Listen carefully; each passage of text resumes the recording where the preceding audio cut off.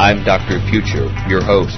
I invite you to join me as together we experience a future Quake.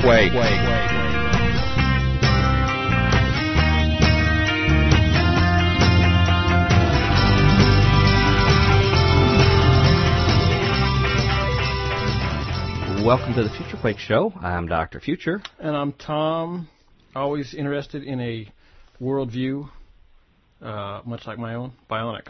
Well, you're going to have your worldview challenged and expanded further, like our Futurian listeners have every week.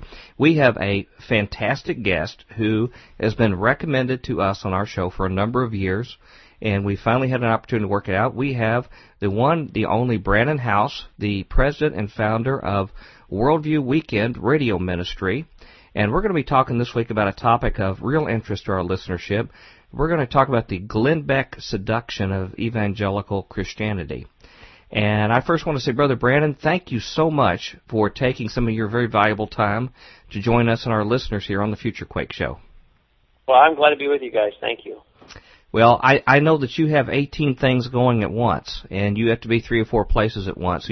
You probably wish they had the cloning technology now so you could be at all the meetings that you're scheduled at, as well as on the radio. Well, I'm actually sitting here editing a video clip to go up online and editing a radio show to go up online, both at the same time on 2 different computers. And talking to you. You're multitasking. I'm doing 3 things. Yep, 3 things at one time. Well, evidently we are not intellectually challenging enough for you. You're taking us with one lobe tied behind your back. Yeah. He's got some chemistry equations he's working through, too. You must have gotten the word on us. Yeah, I'll probably stop dragging and pasting in a minute here. Well, you'll get, when you get going. We understand multitasking. In fact, I'm actually clipping my toenails now during the interview anyway, so we multitask, too. That's great. 2 can play that game.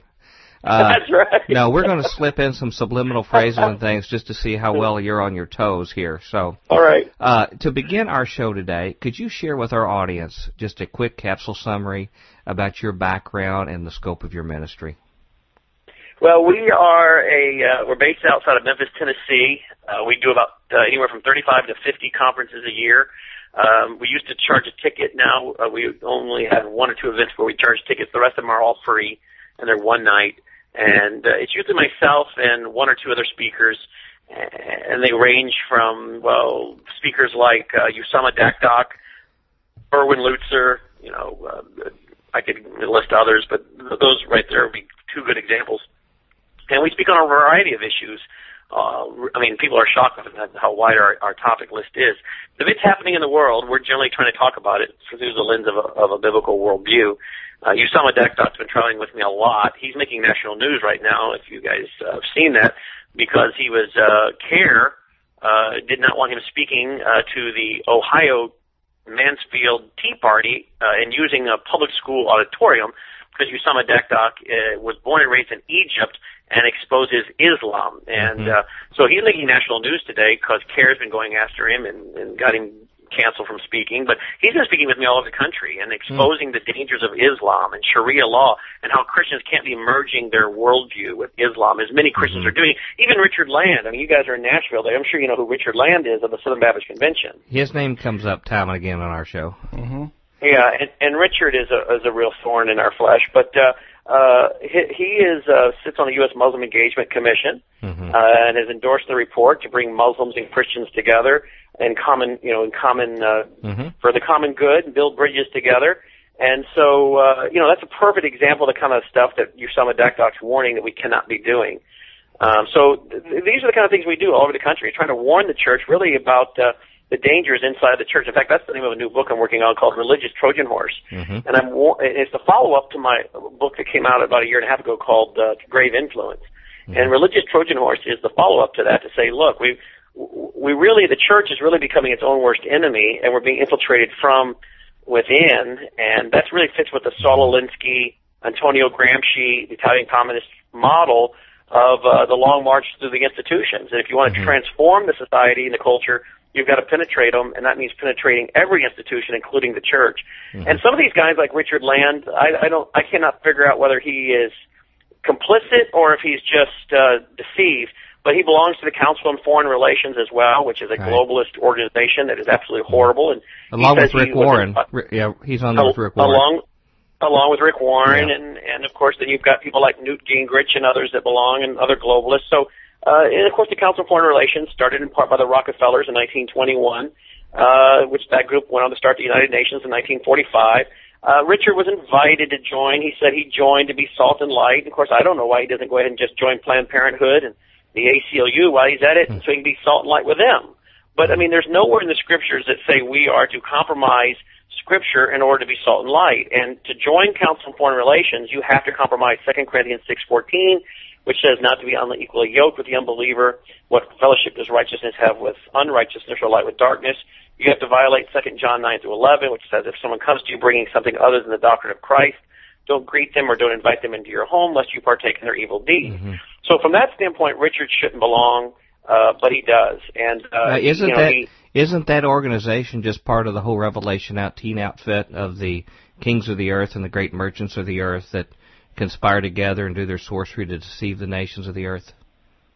I think it absolutely is, and I think that the Council on Foreign Relations, which was started in part by some of the Fabian socialists, is their own goal by their own president in 2006 is to end national sovereignty and go toward world government. And I think these same groups are behind the creation of different unions. I think we've got a European Union now, or they're working on a South American Union, an African Union, a Middle Eastern Union. The European Union commissions divide the world up into 10 regions, and I think those, quite frankly, in my opinion, I can't be dogmatic about it, but I think those are the 10 horns, which are 10 kings who have not yet received a kingdom, but who for 1 hour give their authority and power to the beast. And isn't it interesting that there sits among them Christians, giving them credibility and being what I call useful idiots. And that's a phrase that was used in Stalin's day. If they would be prophets and if they would preach, thus saith the Lord to them, that would be okay. If they had an Elijah kind of message rather than just trying to fit in.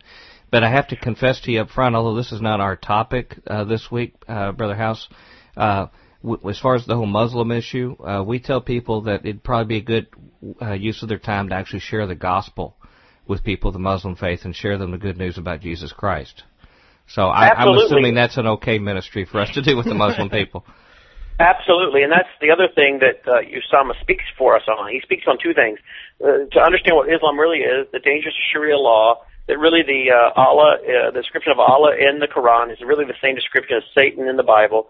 It is a demonic religion, and we cannot merge our biblical Christianity with Islam. We cannot say, as a church here in the Memphis area does, Heart Song Church, has a sign out front, welcome to the Memphis Islamic Center. This is a seeker-sensitive, seeker-friendly church welcoming the Islamic Center of Memphis to the neighborhood that's been built across the street. They offered them their parking lot. They offered them their building to use while their building was being built. They offered them their water to mix cement. And really what Usama says is, what they're doing here is they're loving the Muslims straight to hell by saying, hey, there's nothing wrong with your religion. Welcome to the neighborhood. And now we've got other churches that bring in and have a common word reading, a reading of the Word of God, the Bible, with the Quran. The First Baptist Church of Memphis, which is a liberal Baptist church here in town, did the same thing in September of this last year. This is going on all over the country, and that's what Usama was warning about. But he also does teach us how to evangelize the Muslim, how to share the gospel with the Muslim, how to know how to refute what the Muslim is saying. But you got to know a little bit about what their worldview is in order to be able to point out the lies and the myths and the evilness of their religion. So Usama does that, but that's just one of many speakers that speak for us all over the country and that we have on our radio show. Okay. Well, I know your reach is certainly prevalent because many of our listeners have said for some time they'd like to have you on our show, and a lot of the topics that you have had a concern have intersected with those of ours too. And the issue this week was actually germinated by the fact that I saw mention in WorldNet Daily about your recent video on the Glenn Beck situation, and at the same time talking with Mr. Pinto, who actually attends the church that we go to. I had mentioned him because I know he's been pretty prevalent on your show recently, and that's how the connection got through to get to you. And I sure appreciate you making time for us. Regarding this topic today about the Glenn Beck phenomenon, why do you think, in general, and I want you just to give us a very, very general overview, because as you know, we have a lot of questions to ask you. So don't feel that you have to lay everything out in every question. Couple minute answers. So what are fine you're saying for is this. what you're saying is What you're saying is keep my answers brief. Well, except I can't make the question brief. That's the problem. If I could practice what I preach. You know, there's a lot of shows like on Radio Liberty and things like that where the guest just sort of takes off and they're expected to run with it, and we try to have a little structured discussion here. But what I want to ask you in general is, why is this Glenn Beck phenomenon so seductive to evangelical Christians in general? What is the broad appeal there? Well, because like we all see through history, Christians always seem to want a king. Israel wanted a king, and the Jewish nation of Israel wanted a king. We want a king, or if we don't want a king, we at least want some kind of leader, someone that will do our bidding for us. And we want Americans want liberty, and they want freedom, and they want their rights, and there's nothing wrong with liberty and freedom. But the problem is, in America, we have put liberty and freedom above the gospel, and we've lifted the flag above the cross, and that's exactly what went on in Nazi Germany. And Nazi Germany was big on nationalism, and they helped Hitler accomplish his goals. The German Christians dissolved their denominations and united under the right bishop, handpicked by Adolf Hitler. They swore their kids into the service of Hitler inside their churches. They had the ceremonies there. They baptized their children in front of Nazi flags. And the church went along with this nationalism that was being promoted. And I think the church in America is committed to what I call Americanism, or an ecumenical patriotism. And if we have to have ecumenical patriotism to save our liberty and freedom at the expense of the gospel, most Christians are willing to do that. And so if some guy comes along preaching another Jesus and another gospel, but he promises that if you will set aside your theology and our differences, I promise to help return your liberty and freedom, then most Christians are willing to set aside their theology and doctrine and join him, even though he hasn't set aside his. And that's exactly what Glenn Beck said. I met with some of the biggest leaders in America, asked them if we could set aside our differences and save the country. The only problem is these pastors set aside their differences, and these Christians did, but Beck didn't. Beck continued to preach his New Age Mormonism, but most Christians are lacking such discernment they didn't realize that. Well, you know, as far as the Americanism or civil religion, basically, the way we've described it here is that really anything that we set up above further critique has become an idol, and it is a place where only God belongs. When we set it up away from any other further analysis or critique, and I think that's where people have set up America. And sometimes other things in our life, whether it's our denomination or certain kind of things that are dear to us. The ground is level at the foot of the cross. But if you're American, it's a little more level. It's a little more level. a little more level. Yeah. And so what's sad is that Satan can take what are good things and take good things and distort them where they can be harmful to us. And the American dream is only one of them. There's many things in our life. It can be relationships with people. It can be a host of things. Can you explain why Beck chose Mormonism as his religious affiliation? You know, I have seen and I've watched his testimony myself where he said that he checked out all the different religions with his family and denominations, and he said the Mormons were the kindest to his daughters when he met with them. So I guess that's his decision of what truth was. In this interview, if you don't mind, I'd like to do something I don't normally do because there's some information I want you to comment on as well. And so I'm going to read a few citations if you don't mind, and if time permits us. An example of that, one of those is from T.A. McMahon from the Berean Call. I'm sure you're familiar with them, and Dave Hunt.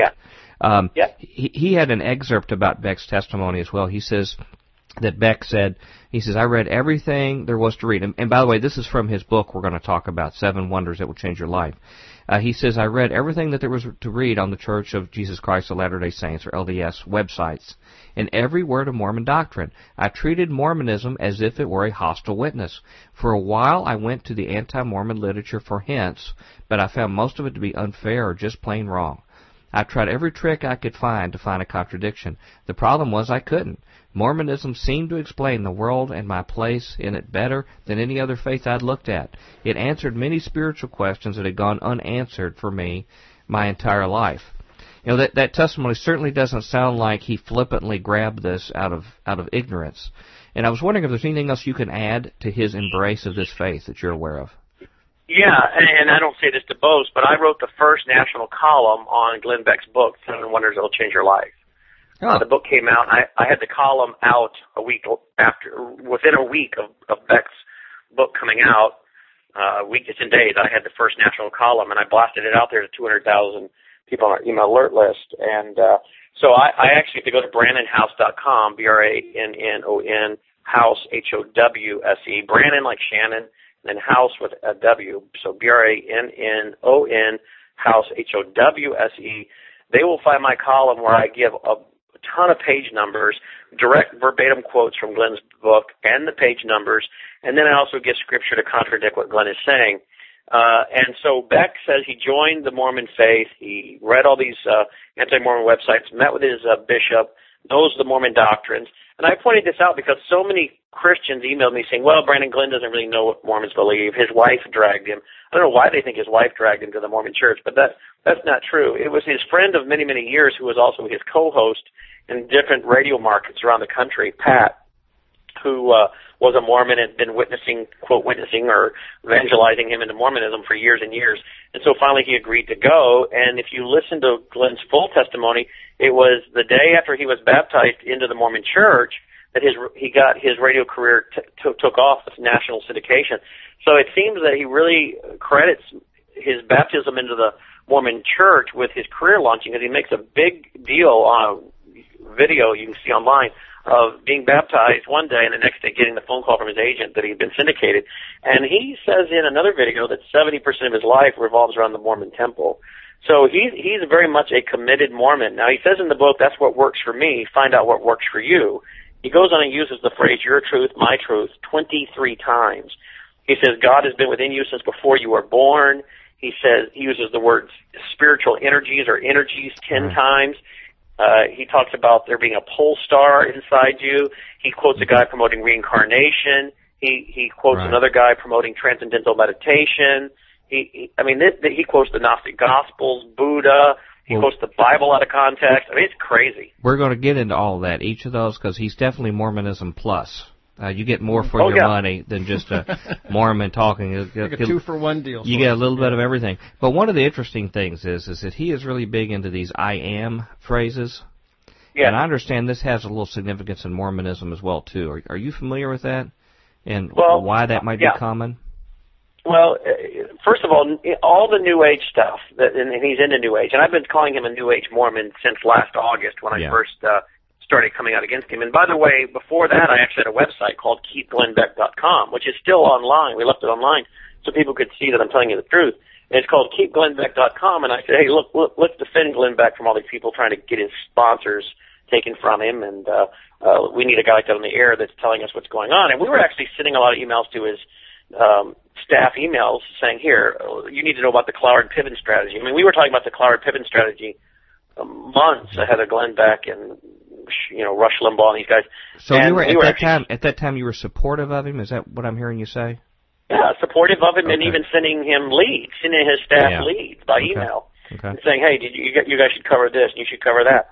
It was in August of last year when he turned and started going into this, actually what tipped me off was last August when he came to the show, on his TV show, on the Bat Creek Stone that was found in Tennessee, and it had Egyptian Jewish writing. And this stone was found in an Indian burial mound. The reason that's important is because Mormons believe that the Native Americans are a lost tribe of Israel. But nowhere on that TV show did he say why this was important to him. He didn't say, as a Mormon who believes that the Native Americans in America are a lost tribe of Israel, and Jesus, after the resurrection, appeared over here in the Western Hemisphere to this lost tribe. This, as a Mormon, this is important to me. He never told his audience that. He never told his audience that was actually many people believe that the Bat Creek Stone is a fraud. He never said that either. In fact, he said it's been hidden away, and they don't want you to know the real history. Well, as I understand, it's not hidden away. It's actually, I think, at the University of Knoxville. You can go see this Bat Creek Stone. So that told me right away, wait a minute, now he's slipping his Mormonism in here. But people who are friends of ours and have come through our training institute here in Memphis, one of them is Tracy, who's a Mormon for 26 years. She said the reason that I am and all these other New Age things are appealing to Glenn, the same reason they were appealing to her and her New Age her Mormon friends when she was a Mormon, was because they believe in the power of the priesthood. And so they're all going to become gods or goddesses. Exactly. And so the whole I am or I am God, fits really well for them because they're going to become God anyway. So that's they exactly think. right. They live a good on another life. planet. You get another planet, you get to be your own I am. Yeah, you get to. Well, yeah, and the God of this universe is living on a planet near the star of Kolob, and he has eternal sex with his goddess wives and sends spirit babies to this planet. And there are millions of Mormon gods who are polygamist, and they're sending spirit babies to their different planets. So planet Earth is simply the planet that the God of this world is filling with spirit babies, which is what you and I all are, spirit babies, according to Mormonism. In fact, the Founding Fathers said, Ezra Taft Benson, in 1976, I believe it was this year he gave the speech, Ezra Taft Benson, the head of the Mormon Church at the time, said that the American Founding Fathers were special spirit babies. They were sent here specifically to write the Constitution, and he said that the Constitution is equivalent to the Word of God to him, and that America was founded to be an outpost for the Mormon Church. So these guys think the Founding Fathers were special spirit babies. The Constitution is for Ezra Taft Benson, at least, equal to the Word of God, and this has all been set up to spread Mormonism around the globe. And I don't know if you guys know this or not, but the New Jerusalem, they say, will be in Independence, Missouri, and that's where Jesus will return to and set up the New Jerusalem, which nothing against the people who live in Independence, Missouri, but good grief, we can do better than that. And you're even closer than that to that wonderful land where you are in Memphis. I know. So probably so I could actually walk there. I could, if there's a big breakdown in society, then we can all walk to Independence, Missouri, and that is, quite frankly, why Mormons keep a year's supply of food on hand, because this big crisis is going to come, and they need to be ready to go at a moment's notice and even walk to the New Jerusalem. Well, speaking of big crisis, I want to talk about that next. But if that new Madrid fault goes, I don't know if you'll survive that to get to it. But it's going to be a tough one. Once the Mississippi goes back upstream again, like it did the last time, maybe you can walk across the water. A year of food, 2 years of food, not going to matter. You and the rest of the weekenders, world weekenders. Speaking of crises, we'll be behind you a little bit. So leave some scraps for us from Nashville. No problem. Hey, let me finish on the I am thing real quick, by the way, because Jesus spoke about Glenn Beck in Luke 21, verse 8. He did. He did. Yeah. Right. The disciples asked Jesus, give us a sign. What will be a sign of your return? And in Luke chapter 21, verse 8, Jesus said, when men say, I am, that's when I'll be coming back soon. You'll know it's my soon return when men say, I am. Now, if you look in your translation, it says, when men say, I am he or I am Christ. Notice here, Christ is in italics. So, and the reason why is because that's not in the original transcript. So what Jesus said is, you'll notice my soon return when men say, I am. Well, I am is a title for God in Exodus chapter 3. It's a title for God in John 8. It's not to be used as some secret mantra or law of attraction, but that's exactly how Glenn uses it. He said, quote, and this is a quote I'm going to give you right off the top of my head because I've given it all over the country. I know it. I've memorized a lot of these goofy quotes by Glenn.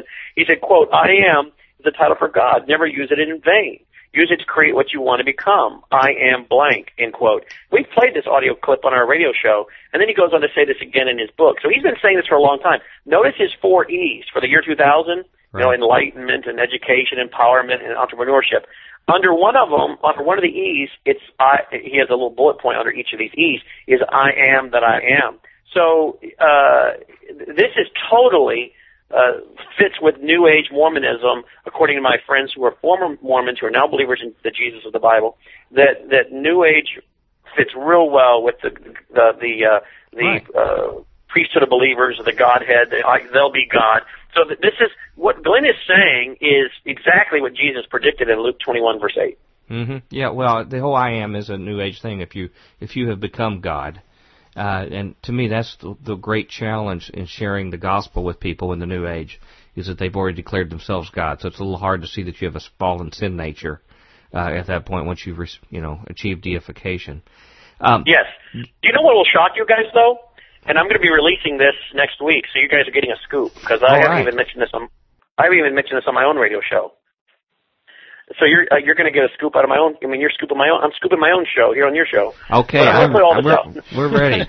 Hit us. Well, do you know we're going to charge $30 a piece for this show when we're done. $35 download, first ever. We got a scope. We figured out how to raise some money here. Okay.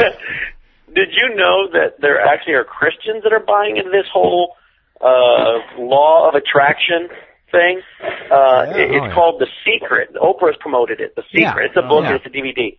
Well, there are now Christians that are promoting it's a DVD that's out there called The Source of the Secret. Okay, it's a quote Christian DVD, end quote. Wow. Of all these, quote, Christians, they're telling you how to use this idea of and they call it the law of attraction, just like Oprah does. Right. And they're teaching you how Christians can take what Oprah's doing that's not biblical, but Christians can take the law of attraction and use it biblically and make things come to be in your life through the power of your mind. And guess who's pushing it? The word of faith, the name it and claim it crowd. I just saw that phrase used yesterday on this, I think, now I hope I'm not saying this wrong, on the CBN website, when they had a story about the 12th Imam coming back. You know, it was on the top of Drudge, big news, and they had a little picture of the Robertson Jr. there, and they had something about the law of attraction on there. Now, I could be wrong, but I believe I saw it there on CBN. Well, I wouldn't doubt it. I would not doubt it one bit. And of course, on this DVD, you have some of the biggest word of faith, name it and claim it, prosperity gospel people on the face of the earth appearing on this DVD and pushing this. So what I'm saying is that, and you'll be shocked. People will be shocked at some of the people that appear on this DVD. I mean, you'll be shocked at some of the people that appear on this. People who are going and speaking at Bible churches, Baptist churches, and here they thought they were bringing in a guy that was consistent with their church theology and doctrine, and find out that the guy's really more into dominion theology and into name it and claim it and the law of attraction. It's crazy what's happening. And this is that ecumenical patriotism where we're going to, have this hodgepodge of world religions coming together, which fits with dominion theology and C. Peter Wagner and the false people like Rick Joyner and Cindy Jacobs. Look, whatever it takes to establish the kingdom of God on earth and kingdom values, they'll do it. They'll set theology aside to get her done because they all want to elect enough Christians to office in America around the world, because until we do that, you know what? Christ can't come back. I mean, that is just baloney. It's not in the Scripture. In fact, Jesus said, "My kingdom is not of this world. My kingdom is not from here." So we build God's kingdom in the spiritual realm, not in the natural realm. But that's what they're all doing. You're just a defeatist. You're going to have to be taken out of the way with that kind of talking. Yeah. You're never going to. I was going to say you're never going to speak in those stadiums like some of those speakers I see on TV. But then again, I guess you do speak in those stadiums. So. Well, no, I don't. You won't have that same kind of crowd that'll come to you. The only thing I know about Secret is that it's strong enough for man but made for a woman. I don't know if you've ever brought that up at your meetings. But I don't know. None of this surprises me. This is consistent with what we found in our show and what we've been showing all along. And it is a season of itching ears. And there's always been a phase where people have itching ears, but never more than now. And everything is regarding self-help, not how can I get myself right with God so then I can get to work for the kingdom and in spiritual warfare. Everything is about me and making me feel good and happy. You've already done a deodorant commercial, so I was just waiting for you to do a calamine commercial. I thought maybe for those itching ears they could buy some calamine or something. Yeah. No, Secret is one of the sponsors on our show, so we have to find an excuse to work that in. Secret deodorant. I was waiting for calamine. Another strange thing that we had uncovered some time ago on our show that we don't track Beck nonstop, but I'll have him on the TV in the afternoon just to find out new tidbits, what's going on with our show. Do you have any evidence of some additional Mormon teaching like this creeping into his public statements? For example, we had found in our research his citation of the Mormon White Horse prophecy, which was, I saw an explanation of this on AOL News back on October 5th, and the article was, is Glenn Beck attempting to fulfill the Mormon White Horse prophecy? And if you don't mind, I just want to share this with people about it so they know what it is and then you can comment on it. It says, okay, what if I do mind? Well, then I guess this is all over. We didn't have that on our flow chart here of answers. I'm a little shocked on that. You went off the script we had beforehand. Really, I know. Well, if you could amuse us for just a second here. Sure, glad to. The article says, is a prophecy known to a few outside the Mormon faith motivating Glenn Beck's crusade against President Barack Obama's administration? That's Washington reporter Dana Milbank's conclusion. In an article published Tuesday at the Huffington Post, Milbank details the history of Joseph Smith's so-called White Horse prophecy. Though two of Smith's followers are said to have heard him deliver the prophecy in 1843, it was not actually written down until the 1850s, when the men were elderly and Smith had passed away. In 1855, Smith's successor, Brigham Young, distilled the prophecy into the following line: "When the Constitution of the United States hangs, as it were, upon a single thread, they, the American citizens, will have to call for the Mormon elders to save it from utter destruction, and they will step forth and do it." As Milbank notes, within days after Obama was elected president, Beck began frequently invoking the same language when assessing the state of the country. We are at the place where the Constitution hangs in the balance, Beck told Bill O'Reilly on November 14, 2008, just after the election. "I feel the Constitution is hanging in the balance right now, hanging by a thread, unless the good Americans wake up." Hard to argue that's entirely coincidental. But as the Salt Lake Tribune reported, Beck is hardly the first Mormon public figure to invoke phrasing of the prophecy. Orrin Hatch, a repeat guest on Beck's program, is also fond of characterizing the U.S. Constitution as literally hanging by a single thread. Church members are no stranger to the prophecy. For decades it's been repeated by Mormon leaders, even though the Church of Christ of Latter-day Saints' official line is that it cannot be verified that Joseph Smith ever issued it. But for the Mormon religion, the Constitution is revered as a product of divine inspiration, tantamount to a religious document, as you stated before, Brother Brannon, where they say it's a glorious standard. It was founded on the wisdom of God. It's a heavenly banner, and they go on and on. It says Beck's own reference for the Constitution may stem in part from his Mormon faith.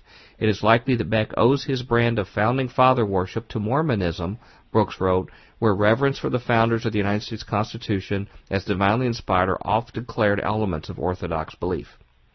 So, with that in mind, what is your thought on that and any other similar Mormon references that you have found creeping into? You mentioned a few of them with the I Am.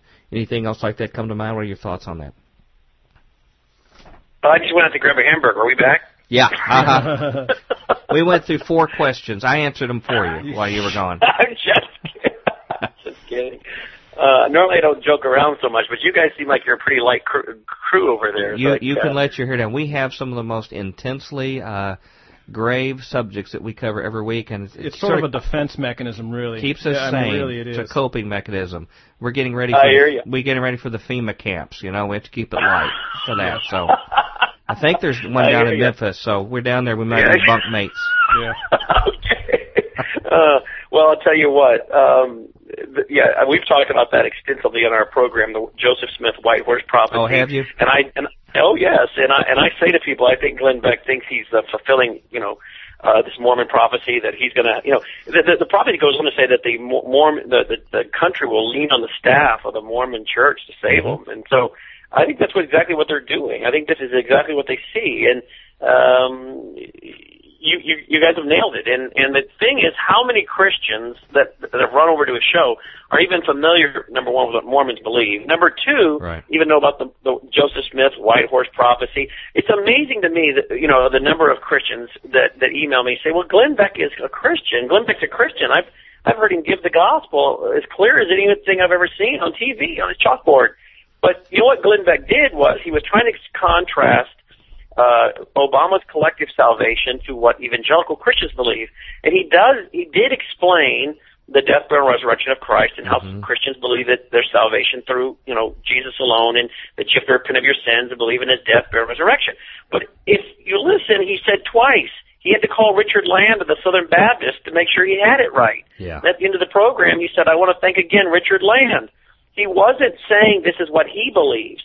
But even if he said that's what he believes, it isn't, because he is a Mormon. So the Jesus he is speaking of is not the same Jesus of the Bible. In fact, you won't find a cross in or on a Mormon temple. The cross is foolishness to them. You find the angel Moroni on top of the Mormon temple. Now, was he that angel's name? Was he trembling when he said this? Because the Bible says that the demons believe and tremble as well too, don't they?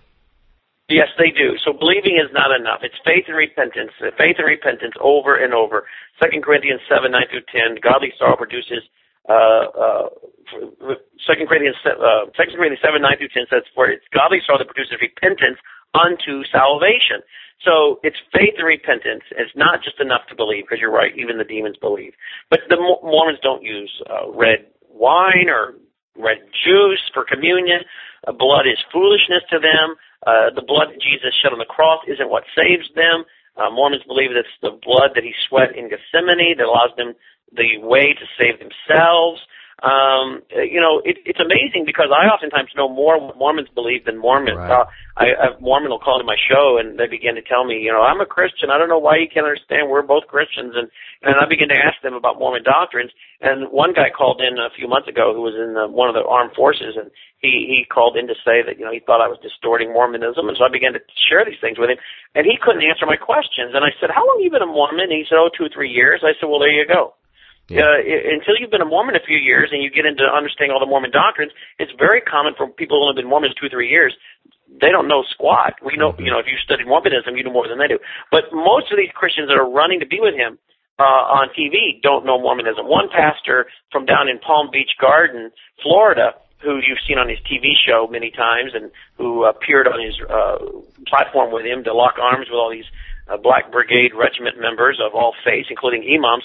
I called him up before the 828 rally and said, I don't think you want to do this. Do you really know what Glenn Beck believes? Oh, well, I was in a private meeting with this guy, and they were all household names, with Glenn Beck, and Glenn Beck told us about how he'd accepted Jesus and was baptized. And I said, yeah, but did he tell you he was baptized in the Mormon church? And there was silence on the other end of the phone. And then the pastor finally said, no, he didn't. And I said, well, that's what he was. He was baptized in the Mormon church. He missed that on his own, on video that you can find online. So these guys don't, all they hear is Jesus. I believe in Jesus. I got baptized.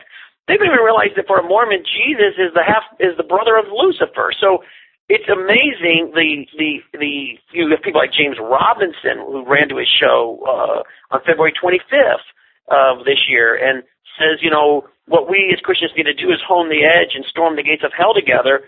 And Glenn, I hear that's what you're saying, and I hear you're saying, where are the people that love God? And I want to ask James Robinson, what God is he talking about? The one of flesh and bone that evolved to become God on a planet near the star of Kolob that has eternal sex with his goddess wives and sends spirit babies to earth?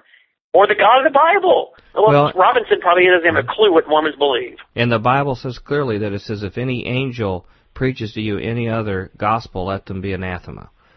Exactly. So I think that's pretty profound. And you know what? It's almost as scary for our religious leaders, particularly our leaders, who are supposed to be guiding American Christians, to say it doesn't matter. To say, well, he has his differences, we have ours, it doesn't matter. It's one thing for the civil duties that we have. We all have civil duties. If somebody's house was on fire in the neighborhood, you wouldn't do a religious quiz of everybody there in the crowd in the bucket brigade. You'd put the fire out.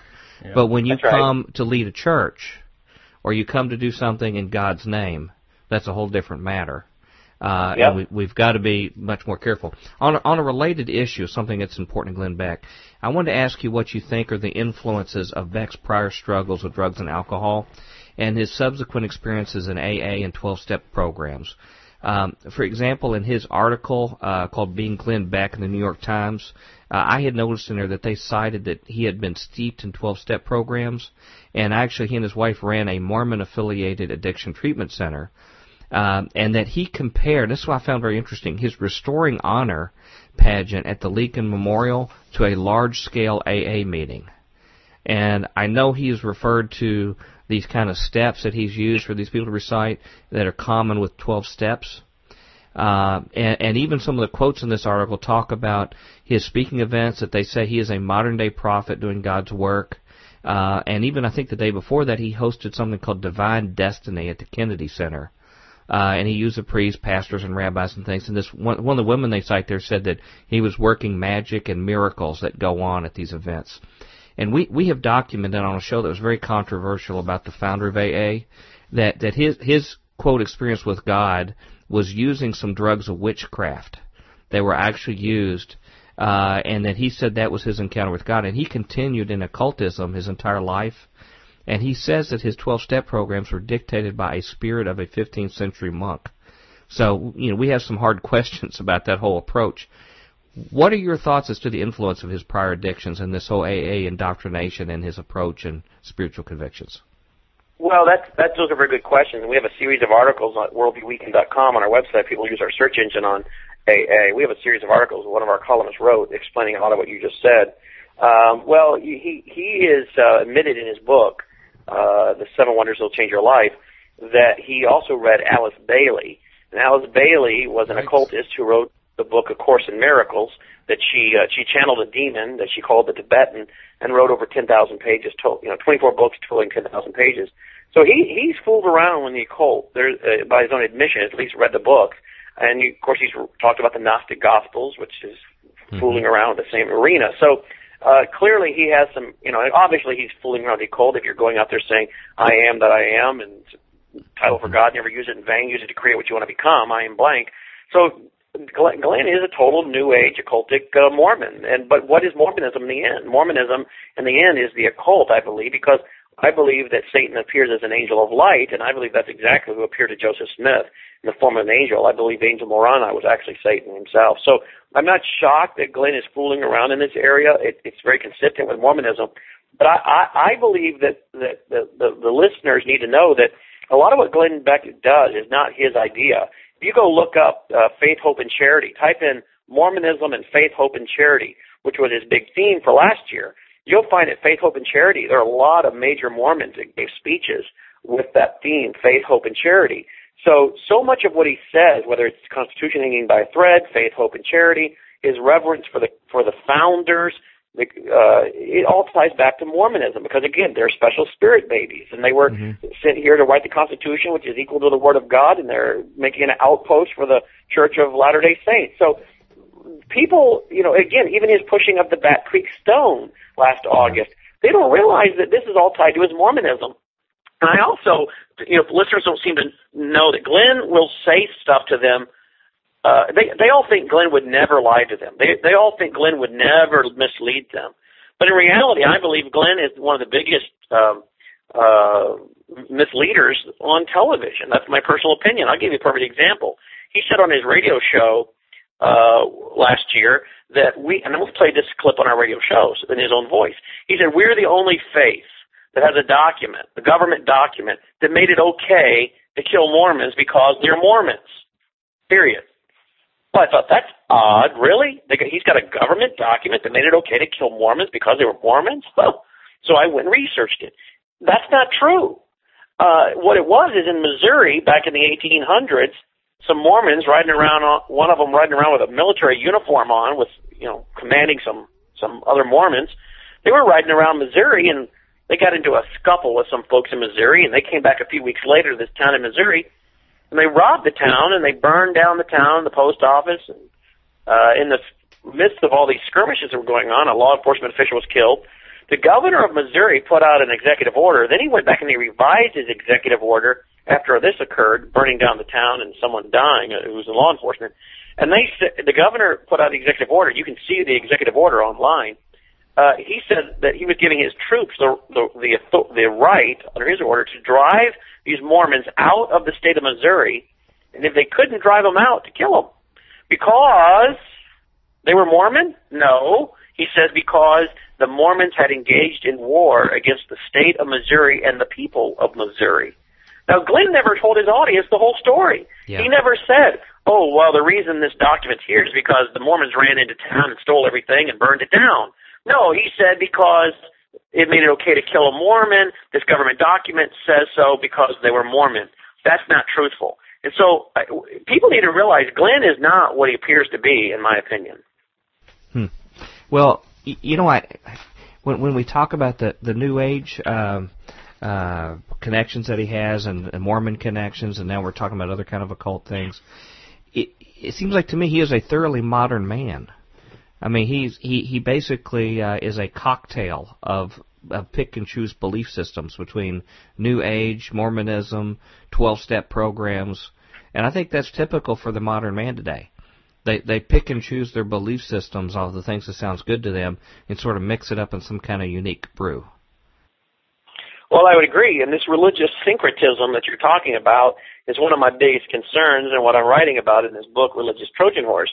The syncretism of religions that are coming together is absolutely amazing, and I believe what we're seeing here is the beginning and maybe not the beginning, we're probably more 25-30% into, or more into really the coming of a one world religion. And Glenn Beck is a perfect example of someone that will be representing this one world religion, this syncretism of Mormonism, New Age, Christianity. He's mixing it all, Hinduism. He's mixing it all together.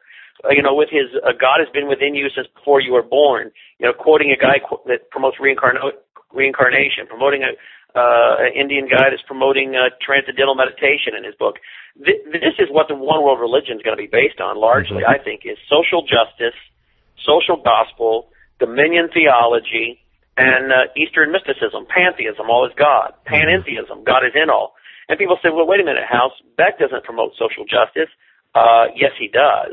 I wrote an article stating that, Glenn is so busy trashing Jim Wallace, and I'm no fan of neo-Marxist Jim Wallace, of Sojourners, who Bill Hybels' wife at Willow Creek writes columns for. But Glenn is critical of Jim Wallace's social justice. Well, I contend that Glenn Beck is into social justice, because after all, what is social justice?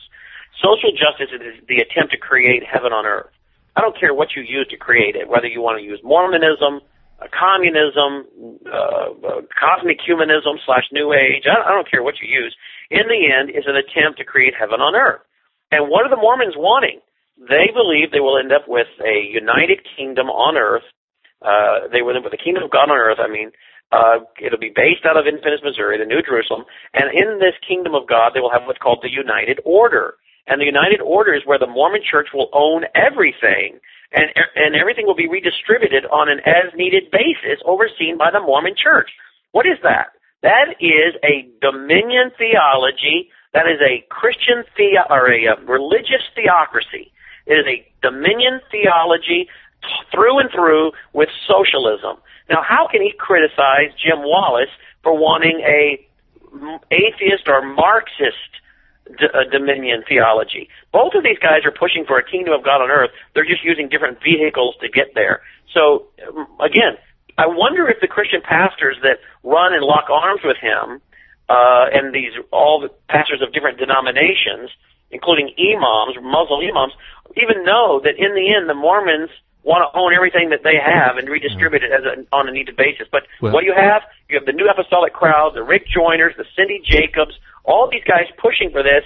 Glenn Beck's pushing for what he's pushing for, and guess what? They're all going to use each other while they try to accomplish their version of the kingdom of God on earth. Well, what does the Bible say? It says that these false teachers are deceivers being deceived.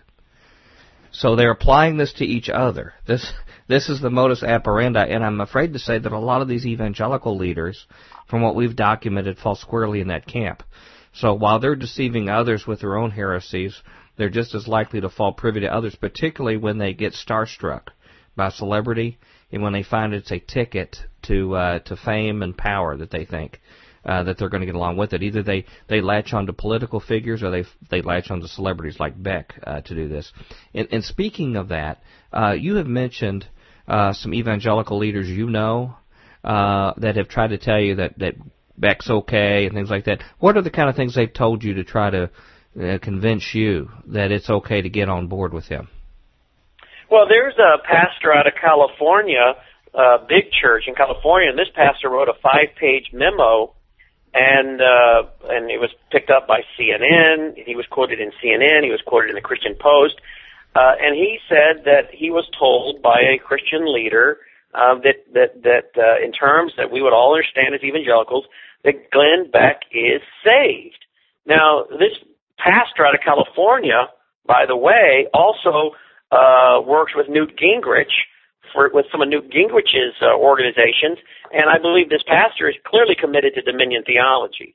And here's this pastor saying Glenn Beck is saved. And CNN picked up the article and quotes me. They didn't call me. They just read my article and pulled a couple sentences out of it, which is fine. And they quote this pastor from California. So they're saying, here's Howse of Worldview Weekend saying he can't unite with Glenn Beck in his divine destiny and his Restore Honor rally because it's a violation of 2 Corinthians 6:14. But here's this pastor from California, Jim Garlow, saying, no, Glenn Beck is saved. And I want to know why Jim Garlow hasn't come out and put out a statement retracting that after Glenn Beck has put out his book, 7 Wonders That'll Change Your Life, saying that God's been within all of us before we were born. He says there is no, quote, lake of fire. That's what he says. There's no lake of fire. So these guys are listening to Beck's terms, but unfortunately these guys are so unskilled in apologetics and worldview, they don't realize that Mormons use the exact same terms, New Agers use the exact same terms, they just have different definitions to those terms. And this is the problem. And again, your first clue would be when you have a pastor that's working with Newt Gingrich. I mean, Newt Gingrich is a globalist. He's on his third marriage. Newt Gingrich is a communitarian. Communitarianism is when you try to mix capitalism with socialism, but that's not what he calls it. He calls it the third way. But he might be a ticket to power.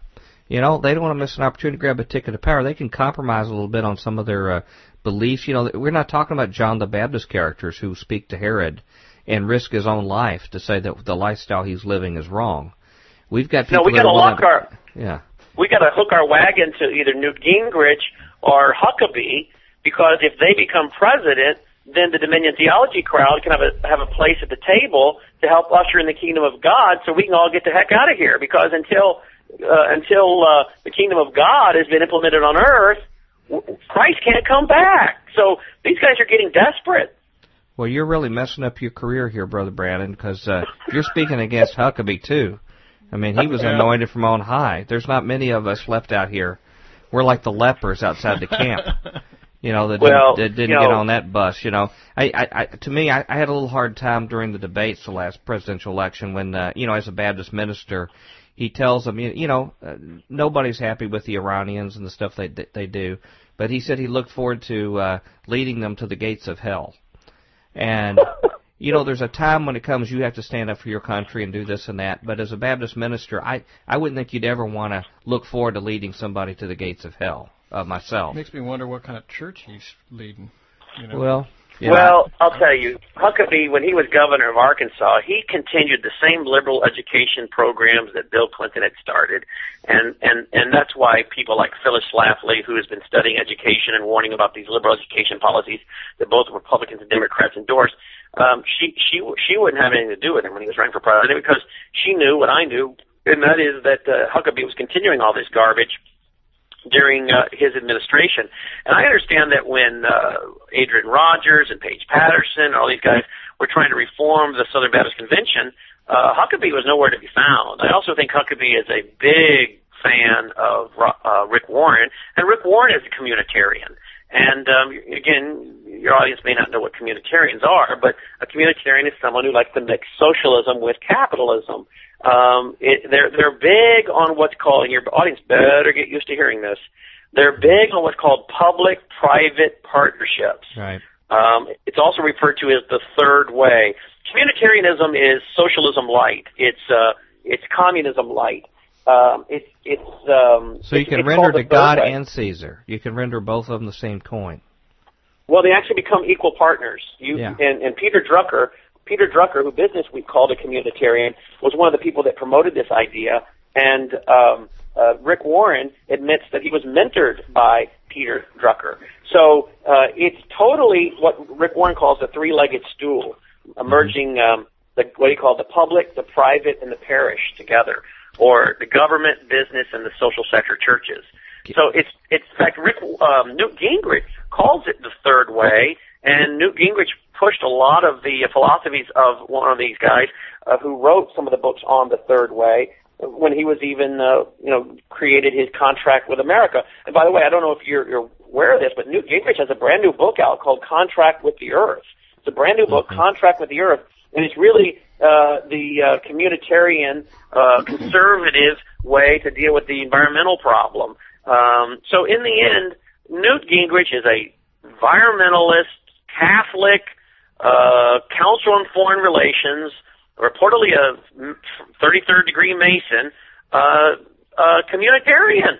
And yet here are all these Christians holding a Rediscovering God in America online rally with him and piping it into America's churches this last week. Did you know that? He's speaking at Liberty University, isn't he, coming up on the 9th? Maybe he'll get an honorary doctorate like Glenn Beck.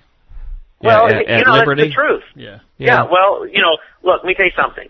Liberty University, they held a conference last year called Awakening 2010, and I got a picture of this in one of my presentations on religious Trojan Horse. Awakening 2011 is going to be on the 9th coming up. The 9th of April? You're right. Well, it's Awakening 2010. I have a picture where Richard Land of the Southern Baptist, who's also a member of the Council of Foreign Relations, is moderating a panel on something dealing with public policy. And guess who's on the panel with him? Prophetess or apostle Cindy Jacobs. Yeah. C. Peter Wagner, the New Apostolic Reformation. Hey, you better be careful what you say about her, because she might be assigned as your apostle over your part of the country. Yes, exactly. You might be accountable to her once the Dominionists finally get their official reign over not only our spiritual life but civil life as well too. So you better be used to taking orders. Yeah. I want to rein that in there. I'm hoping for Lou Engle. Lou Engle, who's also speaking there, another prophet, actually anointed Huckabee and Gingrich both. They had a formal anointing ceremony. You're exactly right. I knew that to be true. And you know who else appeared at that conference last year? Not only Cindy Jacobs, but Rick Joyner. Mm-hmm. And Rick Joyner, of course, he's written this 158-page book on how he went to heaven and talked to Apostle Paul and had a conversation with the angel Wisdom that appears as a talking angel. Mm-hmm. And yet, this guy has the gall to say that those of us who stick too rigidly to our doctrine, that we're the problem and that and the whole world will see that we are insane. I'm thinking, you want to call me insane? I'm not the one that's claiming to have talked to a talking angel. Give me a break. Well, you wouldn't understand because you're not a Knight of Malta like he is. Well, and there you go, a Knight of Malta, the Catholic Church. When you get to Knight of Malta, like you'll have the insider understanding. Regarding some of these great Christian leaders around the country who we look to for guidance and wisdom, and large sums of money are paid by widows around the country from their fixed income to get their guidance from. Can I share with you some quotes from it? If you can take a little break there, to get you a little drink there. Well, I had the hamburger already while it goes. If you go long enough, I get some fries this time. Well, just get the blender out and make you a smoothie here. Okay. Some of the leaders on Glenn's show that we've noted on his show have been like Joel Richardson, Tim LaHaye, John Hagee, Ralph Reed, Jim Garlow, David Barton, who we've tried to get on our show with Chris Pinto, had a hard time getting that one pulled off. No, you couldn't set that up? You could not set up an interview? I'm trying, but in the Washington Post article, Glenn Beck may be unlikely leader for conservative Christians, and feel free to interrupt me here. I'm just going to share a little narrative here. It says the Fox show talk show host wanted their support from conservative Christians as he shifted from political commentary to a more spiritual message. He told the group of about 20, "This is where God is leading me," Beck declared, according to Richard Land of the Southern Baptist Convention. See, they mentioned your buddy there, who was there along with Focus on the Family founder James Dobson. Land said most in the group found Beck's faith genuine and heartfelt, though not everyone agreed to embrace him publicly. So in other words, they don't mind being different behind closed doors than when the rest of us are looking. Okay, he says, "We walked back to the hotel after and said, well, that was extraordinary," Land said of his conversation with Dobson after the dinner in Manhattan. "I've never heard a cultural figure of that popularity talking that overtly about his faith. He sounded like Billy Graham." Scholars of religion and politics were analyzing Beck's evangelical-like talk of being saved from drug and alcohol addiction. Some pastor bloggers were bemoaning what they consider the conflation of celebrity, politics, and spirituality. Politically, everyone is with it, but theologically, when he says the country should turn back to God, the question is, which God? Says Tom Tradup, which is the VP for news at Salem Radio. Good for him. He says, how much of this is turning to God? How much is religious revival and snake oil medicine show? He says, in a matter of hours, Beck went from a hugely popular media figure to a spiritual player, embracing a new and overtly religious rhetoric that made him sound like an evangelist. He says in the days leading up to the rally, he described the president's religious belief as liberation theology that represented a perversion of the gospel of Jesus Christ as most Christians know it, since he is such a great spokesman for the gospel of Jesus Christ, obviously. Some people said that his show of faith was a calculated political effort to unite religious and social conservatives as the midterm elections approach, which there may be other agendas here behind this. It was said that no Republican is going to win the White House if those two aren't united. Here's a chance to infuse the Tea Party with religious rhetoric and extend an olive branch to those not engaged with financial issues. So, and he talks here about his embrace and conversion from Catholicism to Mormonism. So, it goes on and on. His formation, he said, Land accepted his invitation to be part of a group of 200 clergy members whom Beck calls the Black Robe Regiment, a reference to pastors from the Revolutionary War who stirred up opposition to colonial rule. Asked who would be considered conservative Christian leaders today, with Graham in his 90s and the recent death of Jerry Falwell, Land said, leaders are leaders because people follow them. Obviously, Glenn Beck is a leader. He's in a category by himself. He's not a minister, but he's not a politician. And conservative leaders of the future, Lindsay said, are less likely to be clergy members because it's harder to be an overt partisan and keep your tax-exempt status. Because it's always the financial end of things there. Yeah, God's concerned with your tax-exempt status. Right. What were you going to say there, Brannon? No, I was laughing at you. Yeah. Or with you. Not laughing at you. So that happens. That's usually just in the emails. He says at his Restoring Honor rally on Saturday, Beck claimed that our churches have fallen asleep. So I hope you're learning something here, Brother Brannon. And the thousands of clergy in the regiment who subscribe to his views on the role of religion in American life will start the heart of this nation again and put it where it belongs, our heart with God. And then he says later here that the idea for this came from Beck's favorite theologian, David Barton, who I don't know if he speaks with you around the country or not, but he does with Beck. And you gonna let me answer that? Yeah. The answer to that is he did for about 12 years. And when I put out my article, Glenn Beck's Divine Destiny or God's Word, last August, to 200,000 people, saying, don't go there and unite with him, 2 Corinthians 6:14, 2 John 9-11. Don't do it. He has said he's going to unite all faith to look to one God. It's a spiritual event. The Spirit's going to teach. Don't go. David sent me an email, and like I said, David's been a very, very close friend of mine for 12 years, and been in my home and traveled with me all over the country, and really been one of my closest friends. I would consider him to be that, and would speak for our organization when a lot of groups and a lot of people couldn't get him to speak for him because of his schedule. He would speak for us. And so he emailed me and said that he was concerned about the article. So I called him, and he said he was getting phone calls from pastors who were not going to participate in the 827 event or 828 event, either one, because of my article. And I said, well, what do you have to do with that? And he said, well, you don't know. I'm the one that's putting together some of the representatives who are going to read different things from the Founding Fathers at the 827 event, and I'm putting together the Black Robe Regiment for 828. And I said, really? And I went on to share my concerns, as I did in the article, about this being pluralism and ecumenicalism. And he assured me it wasn't going to be that. And I said, I know what your intentions might be, but Glenn Beck has already said he's going to unite all faiths and look to one God. And we had a rather lengthy conversation. It was rather very, very cordial, but I couldn't convince him. And that combined with the fact that I think David is into dominion theology, I think he is prone to some of the philosophies of the dominion theology crowd. I have come to understand through my own research and watching some research of Chris Pinto and doing my own research to verify that what Chris is saying is true, that I don't think David has been completely accurate with us on America's history. And I think that partly is because it fits his dominion theology, and that's my concern. And I've been guilty of that for a lot of years in some of my books and DVDs, but I've got I think we need to go back and have a real look at America's history and what was going on there. And so, no, David no longer speaks for us. We've pulled his books and DVDs from our website. Some of our DVDs we filmed of him. We spent thousands of dollars. And if I wanted to just make money, I'd keep them out shut and keep selling them. Right. But I'm not. We've pulled the DVDs from our website, and we're trying to be very honest about it. And I'm very concerned that David has not only seemed to align himself with the Dominion Theology crowd, aligned himself with Glenn Beck and his ecumenical movement, but he also is a part of this DVD I was telling you about, The Source of the Secret. And I warned him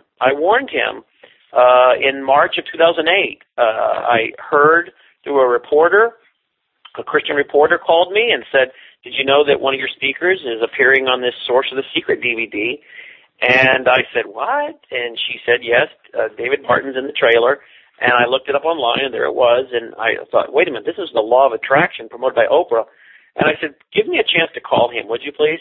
And maybe he doesn't realize what he's doing. And so I called him, and I told him, you don't want to be on this DVD. You need to, it says that it hasn't come out yet. There's a trailer. It's a pre-promotion. I would urge you to get off of this thing. This is not good. It's not biblical. It will hurt you with the Christian community as well, but it's just unbiblical. And he shared with me that he believed that, and I told him this is what Oprah is promoting, and he shared with me that what Oprah is doing is unbiblical, but if you understand the law of attraction biblically, that it's not unbiblical if you do it right, and that was what the DVD was about. And on the DVD is a ton of the Word of Faith characters. And so there are numerous reasons why it's very, look guys, this is very serious because we're talking about the authority of Scripture. I know. Okay? We're talking about the Bible in context. We're talking about extra biblical revelations. We're talking about, the Dominion theology crowd that believes in the Rhema word or the Rhema word, I guess you say Rhema word, that, they're equal, revelations that God is giving, they're equal to the Word of God, as C. Peter Wagner says. Right. You're talking about really occultic practices that are used in the New Age, bringing them into Christianity. I mean, the Bible speaks to these issues, and we can't fool around with this, and we cannot prop up people and then have other people confused. I had a congresswoman's daughter come up to me in Minneapolis, or I spoke to 1,800 people October 17th of last year, and this congresswoman's husband and daughter came up to me, and I spent quite a bit of time talking about Glenn Beck and what he'd done in Washington, D.C., and why we couldn't join him, and the dangers of this religious syncretism and the coming of a one-world religion. And this congresswoman's high school daughter and husband came up to me and thanked me. And the teenage daughter said, I was at the 828 rally. I saw what went on. I was very confused, and I didn't feel this was right, but I didn't know what was wrong. And tonight you've biblically given me the answers, and I want to thank you. And we've heard that kind of thing from lots of people. And the same thing goes with David Barton. David, been a good friend of mine, and this is very, very hard to do. Right. But this gets very personal. It gets very close to home. And I got to tell you guys, it would be a lot easier just to keep my mouth shut, to maintain the friendship, keep bringing in a speaker that really brings in a good crowd, keep selling the DVDs we spent a lot of money to produce, and not be ostracized from the group, not to be seen as an outcast, not to be, there's that Brannon Howse, he's at it again, he's after one more person. But these are biblical issues, and this is where we've got to be willing to do what the Bible says. And clearly, as we enter into these, what I think are the last days, we've got to be an example to people. And I'm hoping that by what I'm doing, as clearly as I can, as lovingly as I can, that I'm setting an example to say, you know what, Howse was willing to put his money where his mouth was. He was willing to be maybe uninvited to some events. He's maybe willing to lose some friendships over this, although I hope that doesn't happen. He's willing to lose some money over this, be inconvenienced by it, because biblical truth is more important to him. And this is a shame. I pray for David. This is a shame, Brannon, because the Hall of Faith in Hebrews is so clear that when you really follow God's word and faith, that there's all sorts of riches and well-being that comes. I think I remember people who lived in caves and wore animal skins. It was a nice cave, though. Yes. And were perplexed and tossed about. And this is the lot of people who totally sell out for God. And most of the time, a lot of the oppression comes out from other people who also say that they're serving God. That's where you'll get most of that attack. Christian firing squads are mostly in circles, unfortunately. Where did the prophets... I've been telling our audience that the watchman, if you're going to be a watchman on the wall, you better get your bulletproof jacket turned around, you're going to be shot in the back. And that's why I'm writing this book, Religious Trojan Horse, because I believe what is being set up is a religious Trojan horse. And some of these people are doing this out of lack of discernment. And how do you get discernment? By studying the Word of God in context, not out of context. So some of these people lack discernment. Some of them, however, are willing participants. In other words, some of them, I think, are following the model of Saul Alinsky or Antonio Gramsci or the Jesuits, and they're deliberately infiltrating evangelicals and evangelical groups and institutions in order to bring us back to a ecumenicalism. And my word, who's leading in the ecumenical march? Yeah, it seems to be the Catholic Church, this pope, the last pope, and then a lot of our evangelical leaders, or quote evangelical leaders, like Rob Bell and Tony Jones and Doug Padgett and Brian McLaren, and I mean, good grief! It's you think that we're headed toward a one world religion, but I've never read that there was ever going to be a one world religion, so it certainly can't be that. These people are supposed to be the conscience of the American church. These are our national leaders that are doing this. You know, in this information I have here where they met with Glenn Beck, you've got people like James Dobson are the ones that are coming and saying, this is right, I'll start right with you tomorrow, Glenn Beck. I'll do this. I mean, how many people look up to James Dobson? You got James Robison. You've got, again, Land and the Baptist. I come from a Southern Baptist background heritage. You know, this is good. These are our national leaders doing this. And I feel that what you just talked about regarding your painful situation with David Barton is the bigger story here even than the Beck story, is that the days that we're living in now means that you really have to decide where your real commitment is to Christ, and it makes some painful decisions. And someone like myself, I like to be a people pleaser. I like for everybody to be happy with me, and for everybody to be happy and well and good. And that is extremely painful when we get these kind of issues and people who are close to you, you find these things occur. And I just want to tell you how much I appreciate the example you set of making hard decisions like this. And I think one of the first times I'm surprised I had not heard more about your ministry until not too long ago. I was getting some emails from people wanting to have you on our show. But also, I think you had a similar situation with Janet Porter, did you not? Yes, we did. Janet Porter Folger, or Janet Folger Porter, wrote for our website, and she would have me on her radio show frequently, and I would even sit in and guest host her radio show. And I started having red flags, thinking, wait a minute, this is even a little strange. And pretty soon I figured out that she was part of this whole Dominion Theology crowd. She wanted me to take part in her May Day and be there for that and promote it, and I just did not have an easy feeling about it. I'd never heard of Rick Joyner, I'd never heard of Cindy Jacobs, I'd never heard of any of these people. Yeah. And but I had a very strange feeling about the whole thing, and sure enough, that's the players. And I'll tell you what's going on here is exactly, again, the nationalism that went on in Germany. They set theology and doctrine aside because they wanted to reclaim their country. They were willing to dissolve their denominations, come under the right bishop handpicked by Adolf Hitler in order to save the country. And sadly, what we have here is Christian leaders setting aside theology and doctrine, but some of them is that they don't know theology and doctrine. And I'm not trying to sound arrogant or like I know it all, because I don't know it all, and I have a lot more that I need to learn. But some of these leaders, we've made people leaders. They quite frankly have leaders within the church. We've made them leaders within the church, and they have no credibility theologically and doctrinally. They're still drinking milk instead of eating meat, and they still have needed someone to teach them. I hate to think about that when I think about people like Dobson and others. We've had so many questions from their associations of guys like Eric Prince from Blackwater, who's a major funder of their group, and the Council on National Policy, which is sort of the Council on Foreign Relations for these people.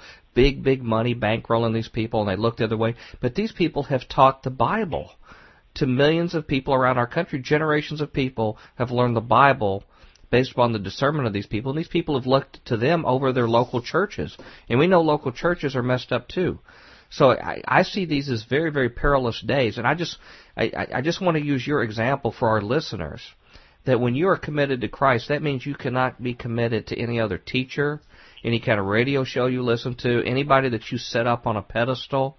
You can only go in your commitment to Christ and His Word, and you've got to be willing to let anybody go. Like Jesus said, mother, father, sister, brother, whoever it is like this, when you see they depart from the faith, you try to gently restore them. We're all going to have some disagreements on some matters. I'm sure you would have some differences from us. Ours change over time. And the other thing I've heard you that's encouraging, Brother Howse, is that your thinking has changed over time and in a positive way, that even though you're leading large groups of people, you have a huge ministry, you still consider yourself as maturing and learning as you go, which means that God is still working and expanding who you are. And a lot of these leaders, when I've been with them at conferences, they have really not advanced their thinking in 20 years. And, in fact, they've probably gotten stagnant and gone backwards. In a lot of them are giving the same speeches. They're giving a lot of the same speeches they've been giving for 20, 25 years. Right. And they're not learning anything new, and they're not reading. You ask them about philosophies and ideas that are ruling the day. They don't know what those philosophies are. They don't know the worldviews that are competing with biblical Christianity. They just are living in a bubble. And the other thing too is a lot of them don't get emails. They don't have an email address, or they don't check their own email. They have a secretary or staff member that does it for them. And as a result, they never are learning from the listeners who are saying, hey, did you see this article? Hey, did you see this article? Hey, did you read this position paper? I learned so much what I learned because my radio audience sends it to me, and then I check it out to see if it's credible, like people sending me DVDs of Chris Pinto and say, hey, you need to consider what this guy's saying. Well, I'll tell you what, if you've got David Bart and these guys saying Glenn Beck is saved or Glenn Beck is close to being saved, these are all some of the adjectives that were being used. And some of this stuff was because David Barton was telling them, because some of these pastors have told me. Well, David Barton told me that Glenn Beck is either saved or Glenn Beck is close to being saved.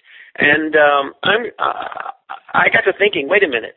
If David cannot see, even though I've told him all these things in our conversations, if he cannot see that Glenn Beck is not even near close to being saved, then maybe he's wrong about the Founding Fathers too.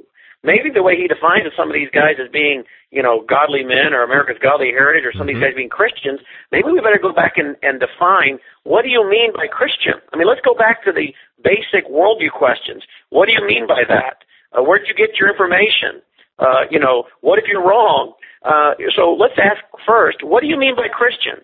By Christian, do you mean someone that has yielded their life to Jesus Christ and His Lordship through faith and repentance? Or do you mean someone that's a Mormon? Or do you mean someone that's a Catholic? Or do you mean someone that is a Universalist? Or do you mean someone that's a Freemason and following the great architect of the universe? Or you mean that someone that's following Thomas Paine in the Age of Reason?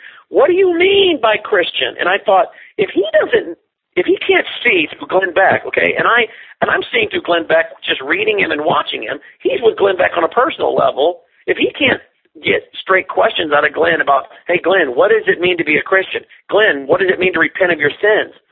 I'm not even meeting with Glenn Beck, and I can tell you from reading him and watching him, he's giving false doctrine. And Jesus said, you'll know them by the fruit of their doctrine.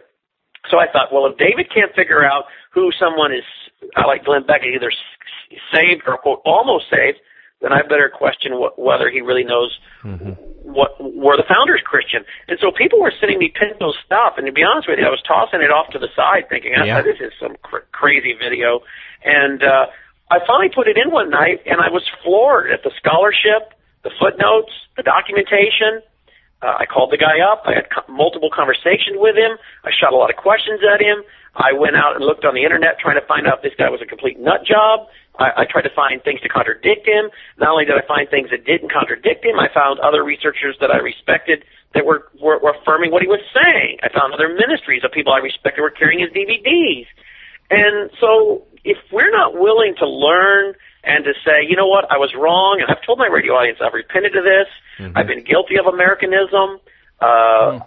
Look, this is a day and age where we better keep the cross above the flag, because I don't know if you guys even know this. I told Chris this last week. He didn't know this.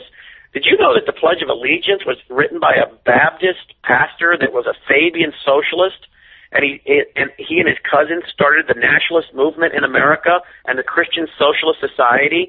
His name was Francis Bellamy, and in 1891 he got the Pledge of Allegiance put into America's schools with the help of John Dewey and the National Education Association, because he wanted to have kids involved in nationalism. That's what the kids of Germany were doing. Did you know that the kids in the late 1800s and up to the World War II were pledging the flag with a salute, like the Nazi salute. With the we have the pictures here. Yeah. They changed it after World War II, around World War II. But Francis Bellamy, he came up with that and wanted it to be a worldwide peace pledge. In fact, the original pledge was, I pledge allegiance to my flag. They later added the flag of the United States of America. And to the republic for which it stands. Well, Bellamy wanted it to be a worldwide peace pledge that all the socialist republics would say. He did not want kids being committed to the individual sovereignty of individual states. He wanted them committed to pledging allegiance to the central government and its flag. And yet, why have we not learned that? Why have we not learned that? Look, there's a revisionist history on the left. There's a revisionist history on the right. Amen. And people are using history for their agenda. The left is using it because they want to destroy any symbol of absolutes and order and law, and they want anarchy, and they want chaos. The right, some on the far right, have painted this Christian, founders, and I think the colonies were very much committed to Christianity, the colonies, but the revolutionaries were really involved in Age of Reason. They were involved in Thomas Paine. They were involved in Universalism, Freemasonry, the great architect of the universe. And why are we not told this? Why do we not admit that guys like Thomas Jefferson and John Adams and Franklin were actually very hostile to the gospel? Why don't we admit that some of these guys were Christian-friendly because, A, they were politicians, and every politician is ready to be Christian-friendly at election time. Why don't we admit that that was the culture of the day, so they had to talk in ways, but there were double meanings to a lot of their words, the same way there are double meanings to the words that Glenn Beck's used. Nothing when he says changed. God and Jesus and repentance, it's the same thing. He's double-speaking to appeal to an audience. Why don't we admit that some of these guys were actually hostile to the gospel while being friendly to Christian ideas in the civil arena? Is Glenn Beck friendly to Christian ideas in the civil arena? Yes. Is he hostile to the gospel? Of course. Right. What has changed? Glenn Beck fits in very well with many of our founding fathers. Right, and to understand that helps prepare you to have the proper frame of reference for exactly what these same politicians do today. And what you've just been describing is basically a capsule of the legacy of Future Quake. And we're getting ready to start our 7th year next week on the air in Future Quake. And it has been a legacy of making these discoveries and shocking our Bible Belt sensibilities as loyal evangelical Christians, Bible-believing Christians, to recognize that we have swallowed a lot of bathwater along with the baby. That is our biblical faith, and we are trying to decouple it. Sometimes we make missteps on this show. It's really harrowing, and you go down a lot of dark alleys when you start asking these questions and associating with strange bedfellows and people who you're surprised to agree with at times when you're trying to find truth. But it does bring you closer to God's Word. It makes God's Word more clear to you. It solves a lot of enigmas in the Bible when you're really willing to let go of all associations except for God's Word. But it will change the people who sometimes you associate with and where you get your information from, but it'll make the Bible more and more true all the time. So we relate to this, and in fact, in my own personal testimony, a Chris Pinto film, Riddles and Stone, had a seminal moment for me when you see George Bush reciting a phrase right out of the Neoplatonic vision, from Fire in the Hearts of Men. And when I see him saying this about spreading democracy around the globe not being a Christian goal, but some other, much farther back pagan goal to do this, suddenly the light bulb went on in my head, and I realized that I had the whole picture wrong. And this has been something that had really been bubbling for a long time, and I just want to thank you. You're probably one of the highest profile religious figures I know right now that is starting to understand this and get this.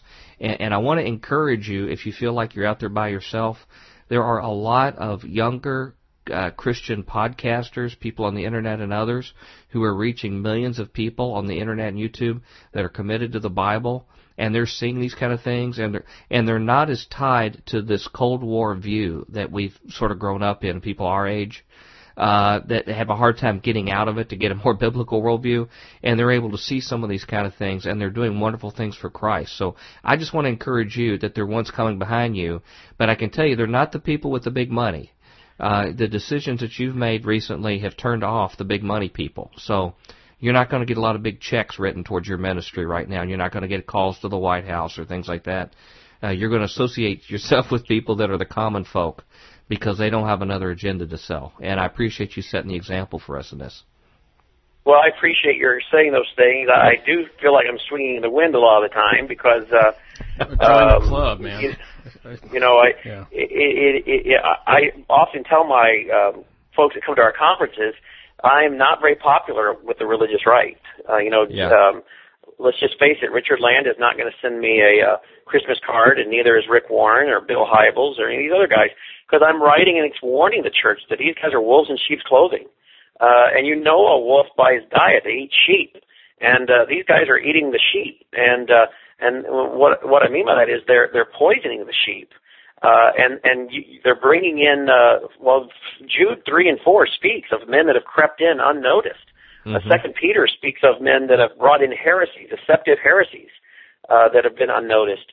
So our job is to be watchmen on the wall, to expose every high and lofty thing lifted up against the principles of the Lord. When we do this, Galatians 4:16 says, I've become your enemy because I tell you the truth. I tell the folks at our conferences, and by the way, they can find out about our conferences all over the country at worldviewweekend.com. Just go to worldviewweekend.com and find out where we're at. But I tell folks at our conferences, I hope you're being persecuted. And by persecuted, I'm not saying I hope you get stoned or beheaded, but I hope people are calling you names, and I hope that you're being called this is divisive, and I hope you're being told that you're narrow-minded or you're bigoted, because that means you're speaking truth, and I'll become your enemy because I tell you the truth. And 2 Timothy 3:12 says, all who desire to live godly in Christ Jesus will suffer persecution. So if you're not being persecuted, you're probably not living a very godly life before men. And Jesus said that if they hated me, surely they're going to hate you. But the hope is Romans 8:18 that tells us that the sufferings of this present time are not worthy to compare to the glory that shall be revealed in us. And yes, I do have a lot of people that say, well, you sure are divisive. But, we read in 1 Corinthians where I believe it's the Apostle Paul writing 1 Corinthians says, I hear that there are divisions among you when you come together in the church. And in part I believe it. But there must be factions among you in order to know who is being faithful. In order to know who is approved. So when people say you're divisive, my response is, I hope so. I hope I'm divisive with the Word of God, for the Word of God is a living and active and a double-edged sword, dividing truth from error. And so we have to divide truth and error. We use the Bible to do it. That will create factions, and it will even create factions in the church. But you have guys like Rick Warren who were discipled by Peter Drucker, who are deliberately saying, whoa, we have to have unity. And I'll tell you what they're doing, and I know we're running out of time, but I'll tell you what they're doing, and this is the gist of my whole new book coming out in September, is they are transforming the church on purpose to take the church from being an obstacle to their New World Order to promoting the New World Order. And so what they do is they bring in the unbeliever, they set up the thesis and the antithesis, They get the unbeliever and the believer to pit against each other, and as Saul Alinsky said, the change comes from the conflict. So the believer then compromises on the Word of God in order to have group consensus, and then what you end up with then is a seeker-friendly, sinner-sensitive, lukewarm church that now no longer is teaching the whole counsel of God, but it's just a social club. And it's the communitarian model for completely co-opting the church. And people don't realize that when they bring in the unbeliever through this seeker-sensitive model, which is totally contrary to the New Testament model of the church, that what they're doing is trying to get the believer to give up, to back off, because all of a sudden consensus, tolerance, unity, groupthink, collectivism, those are the high virtues of the day. And so people then quit defending the inerrancy of Scripture, the exclusivity of Jesus Christ, theology and doctrine, and then within a few years, that once solid evangelical church is now not worth a pitcher of warm spit. Mm-hmm. And that's exactly what these guys are doing. These pastors are reading books and going to conferences, and most of them probably don't realize the books and conferences are actually written by people who are very, very hostile to Christianity, that these people are really anti-Christ, like Peter Drucker, who didn't believe in moral absolutes for society. Peter Drucker, who mentored Rick Warren, who said that the thou and the I are one, which is found in all the world's major religions. That's Eastern mysticism. So you're reading guys and learning from guys who are deliberately anti-Christ. They deny the deity of Jesus Christ. That is what an antichrist is, one who denies that Jesus came in the flesh. And they're trying to co-opt the church and destroy it. And America's pastors are buying it hook, line, and sinker and bringing poison back to the sheep, and it's killing off the sheep. Or what it's doing is driving away the sheep and leaving the church filled up with a bunch of goats. And this is the error of this is the problem of our era and the problem of our day. And I believe this false dominant church is being created, and that's what we're warning about in my new book coming out. And we actually have a 4-part DVD series that's already available online, 4.5 hours, called Religious Trojan Horse, that they can get, which explains everything I've been saying here the last few minutes for 4.5 hours in great detail with great documentation. And by the way, the Council on Foreign Relations, the Rockefeller Foundation, the Rockefeller Brothers Fund, are funding and sponsoring right in the open a lot of these conferences. Well, you better ask yourself, why is the Council of Foreign Relations and the Rockefellers sponsoring church growth conferences? Exactly. Because the Rockefellers years ago said that they were going to use the church. David Rockefeller Jr. said the church would lead the way in the diminishing of all denominations. All denominations will be set aside. The church will lead the way and literally establishing God's kingdom on earth. Well, that's dominion theology. So the globalist crowd, the New Apostolic Reformation, the Americanism crowd, they're all working together. But let me tell you something. Jesus clearly said his kingdom is not of this world. It's not from here. We build it in the spiritual realm, not by electing people to office, but by preaching the gospel. And if you're going to vote for people for office, you better be voting for people who have the first goal of any elected official in mind, which should be to keep the pulpit free. Keep the pulpit free. And if they're not committed to keeping the pulpit free and using their job, fulfill the purpose of government, Romans 13, reward the righteous, punish the wicked, and so that the church can preach the gospel, the family can disciple their children, then we're missing the boat. Again, why are you guys wanting liberty and freedom, I have to ask? Is it so you can buy more flat-screen TVs or so you can put out the gospel? Well, the Dominion Theology crowd isn't presenting the gospel because they define the Great Commission not as bringing people to salvation through Christ alone. C. Peter Wagner, the Dominion Theology crowd, defines the Great Commission as awakening Christians to take back the culture. No, the Great Commission is bringing the lost to Jesus Christ and then teaching them what the Bible says.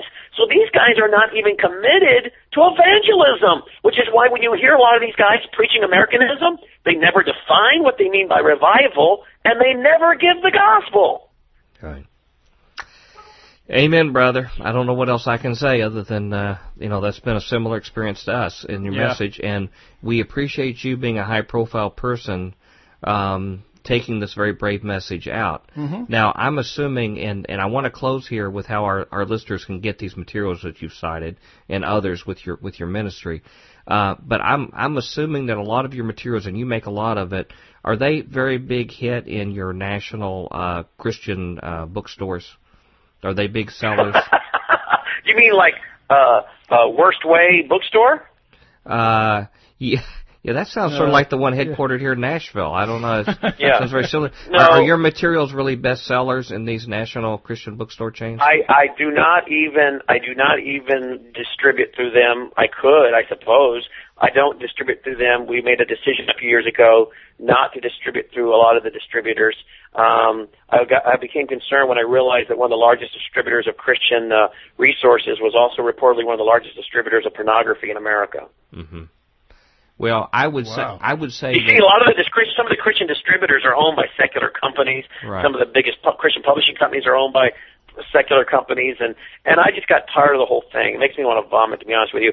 So we just sell it on our website. We sell it at our conferences. You know what?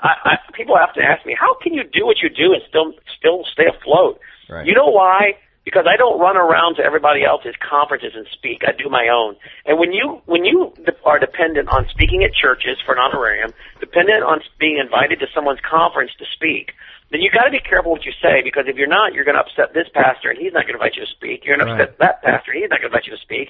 And then you're going to upset that conference coordinator. He's not going to invite you to speak because you just criticized one of his friends or one of his speakers from last year or one of his speakers from next year.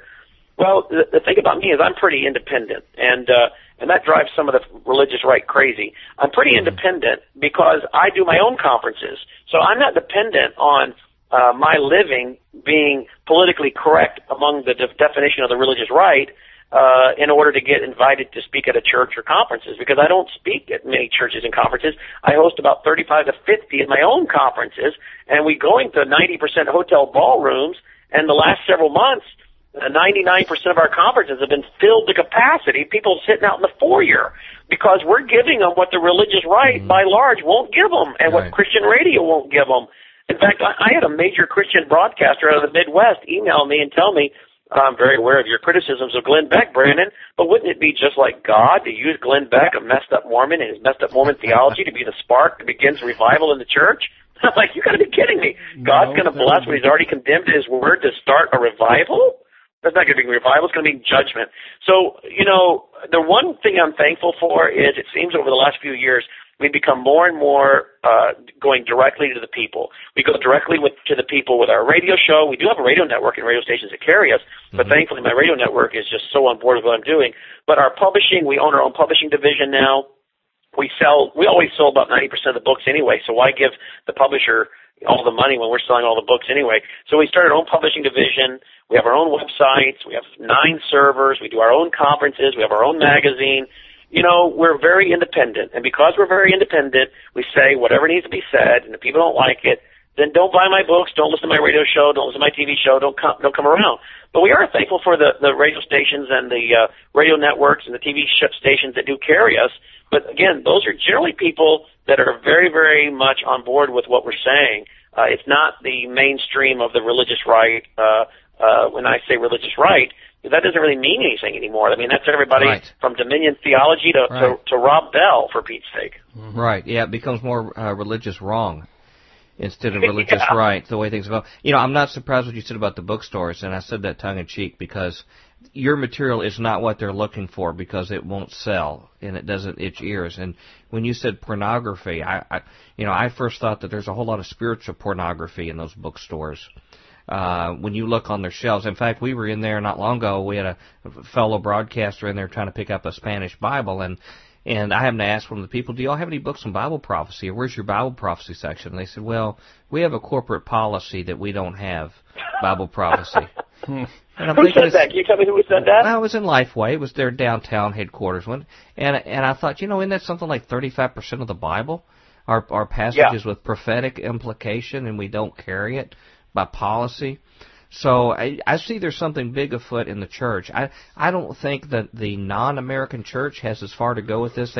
They haven't had this hang-up, but we really do have it here, and it's sifting out strange associations with people, and we're glad to be acquainted with you. We all have our differences on some issues we're still all sorting out, but it's just refreshing to hear someone independent, not worried about what other powerful Christian figures think about them that influence their position. And we just want to wish our very best for you, for your ministry, and if there's anything we can do to call on us here at Future Quake, we're just up the road from you. Well, you know what? You can make that check out for $100,000 to Worldview Weekend, and that's our tip. That's our typical gifts we get. I'll be happy to do that. It might bounce, but that's our typical gifts we get in a normal week from our listeners. Well, I appreciate that. That'd be a real blessing for you to send to us. Yeah. We have to sell a lot of prayer cloths that we put on our bodies. Get that kind of money going. I appreciate you guys, and I'm glad to know you're out there, and I'm glad you guys have a good sense of humor. And no, we're not calculating and saying, if we put this out, this is going to hurt us, or this is going to cause us to lose friends. This stuff we just put out on our 4.5-hour DVD series, Religious Trojan Horse. I mean, we're naming names. We're naming names left and right, and some people really are upset with us that we name names like we do. And, I cannot tell you some of the major religious leaders, if I said their name, you'd know them, have said to me over the years, do you really want to be known as the guy that's stirring this up? Do you really want to be the guy that takes this on?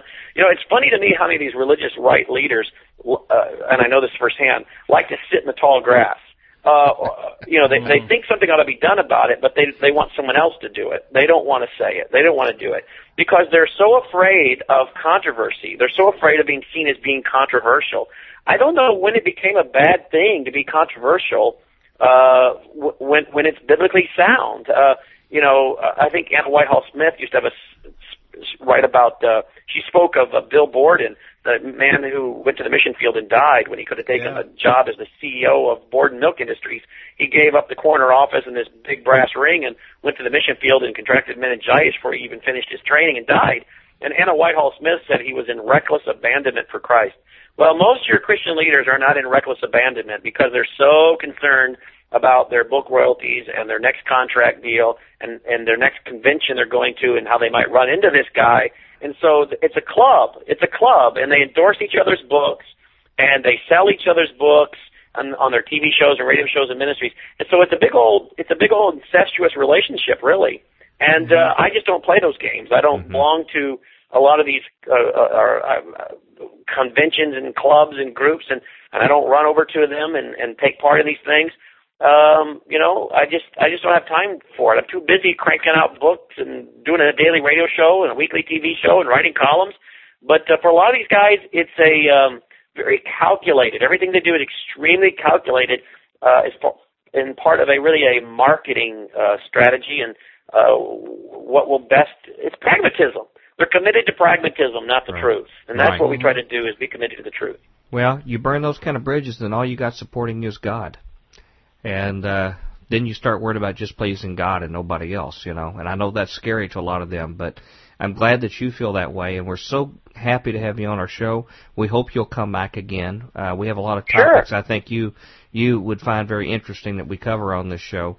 Can you tell our listeners, again, how they can get to your website and your materials, check out your radio show and the like? They're always looking for something different to listen to instead of Future Quake. So you might might relieve them from this abyss to go to something better. Well, they can go to worldviewweekend.com, spelled together, all one word, worldviewweekend.com. They'll find our radio show. They can watch a lot of video clips. They can watch a lot of our TV shows and our videos. We put a lot of the portions of our videos up there for free for them to watch. So columns, radio shows, TV shows, worldviewweekend.com. I have many columnists that write for me. Chris Pinto's working on a couple pieces right now. And so worldviewweekend.com. All right. Well, we sure hope that you stay in touch with us. We got through approximately half of the materials on Glenn Beck we want to cover, so that's pretty typical for us. We thank you for spending a few extra minutes with us here. What you had to say about the commitments that you've had to make in your ministry were as or more important than the original material we had, and we so appreciate that. We think that was a God thing for you to cover. Glad to do it. We'd appreciate your prayers for our ministry as well. And we're going to say goodbye to you in this interview. If you can hang on to the phone just a moment after that. But we want to just wish our best for your ministry, and we will put your link up to futurequake.com. Feel free to check us out. By the way, we'll be speaking at a conference this weekend, both of us, that you may find interesting up in Fort Wayne, called the Politics of Religion Conference. And, really? We just held our Worldview Weekend rally in Fort Wayne Saturday night and had a full house. Is that right? Well, yep. I don't know if we're going to have quite that size an audience, but it's an ad hoc grassroots meeting, and we invite everybody to come. We're speaking on some topics you definitely won't hear about in these other conferences. I'm talking about the concept of the separation of church and state, and what should the evangelical Christian, based upon Scripture, view that. You're speaking on false flag terror history in America. Yeah, false flag terrorism and clandestine regime change, 1945 to present. I'm assuming it's not going to be a good word for Americanism, is my prediction. No, but we've got a lot of talking about the Antichrist kingdom and what he's doing in the politics of our country today that will help facilitate his reign, from a bunch of prominent speakers from around the country. And I suggest you check that video out when it's done. You'll see some old hands, but you'll see some of the best and the brightest that are coming up that I think will really encourage you when you hear what they have to say. Thank you, guys. That's great. That's great. God bless you, brother, and we look forward to having you soon. And take care, and we'll have you back here soon on Future Quake. Thank you. We're back at the Future Quake Show with Dr. Future. And Tom Bionic. Well, that's an interesting one. Yeah. And that was an interesting talk with a new friend that we had there. Yeah, indeed. With Brannon Howse. What were your thoughts? Well, you know what? It's a long overdue meeting. I find it interesting, beyond the Glenn Beck information, what God is doing to sort of separate out people who are thinking a certain way in the body of Christ in America and those that aren't, and different leaders. And I see some interesting things going on with Brother Brannon that I think you and I can relate to. Even though I'm sure we have some differences on some issues, it's pretty clear, who doesn't. But the fact is, he's starting... and he already said by his own confession, starting to see that his convictions have caused him to have to part company with some well-known people, and he's had to take that narrow path rather than the wide one. Well, it's similarly to that, one of the things that impresses me the most about him, and indeed it's because I see such an incredible lack of it here today in general, is personal holiness. It's pretty much what you're talking about, the fact that he's willing to say, I believe this is right, and this is what I'm going to do, and if it distances me from friends and stuff, and I really hate that, but the truth is more important than good friends or right. Or prestige. And, he's got a big ministry. He's got a lot to support. I mean, it's a lot bigger than our little claptrap we do here. And so, those kind of things would go in your mind, and it shows that he believes what he says and that he's willing to risk all those kind of things to, and that had to be difficult with him and his friend David Barton. Yeah. That had to be tough. I mean, I hope that we can be found faithful the same way. Sure.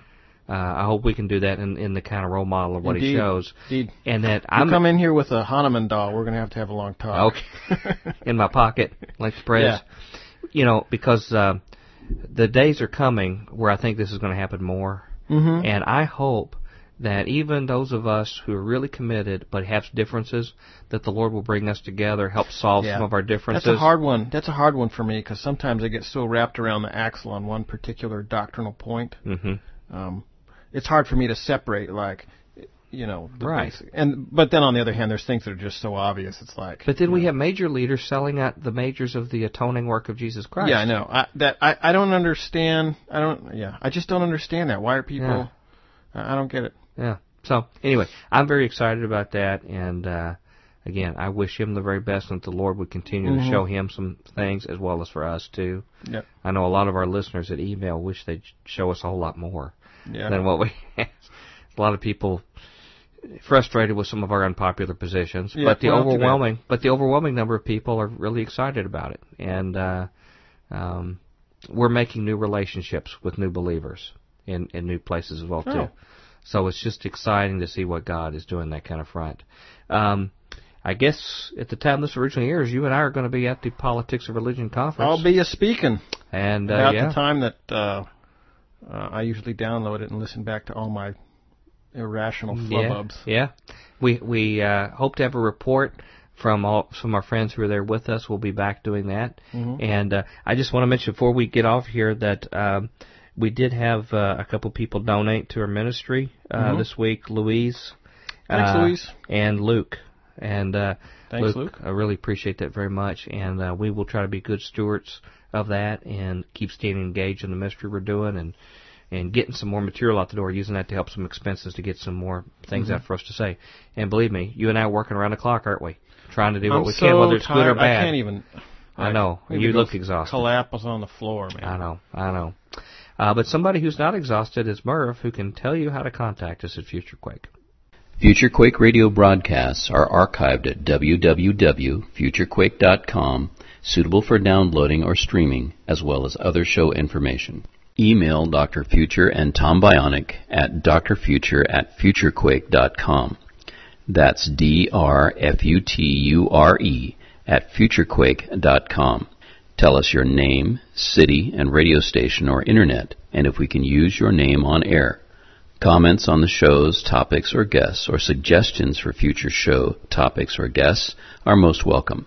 Dr. Future and Tom will discuss selected emails each week during the radio broadcast. Okay, we need to go. All right, man. We hope you enjoyed that interview. We'll be back to our regular shindig next week. But until then, we hope your future's always bright. Have a good day. See you. Join us next time as we dare to experience another aftershock of a future quake.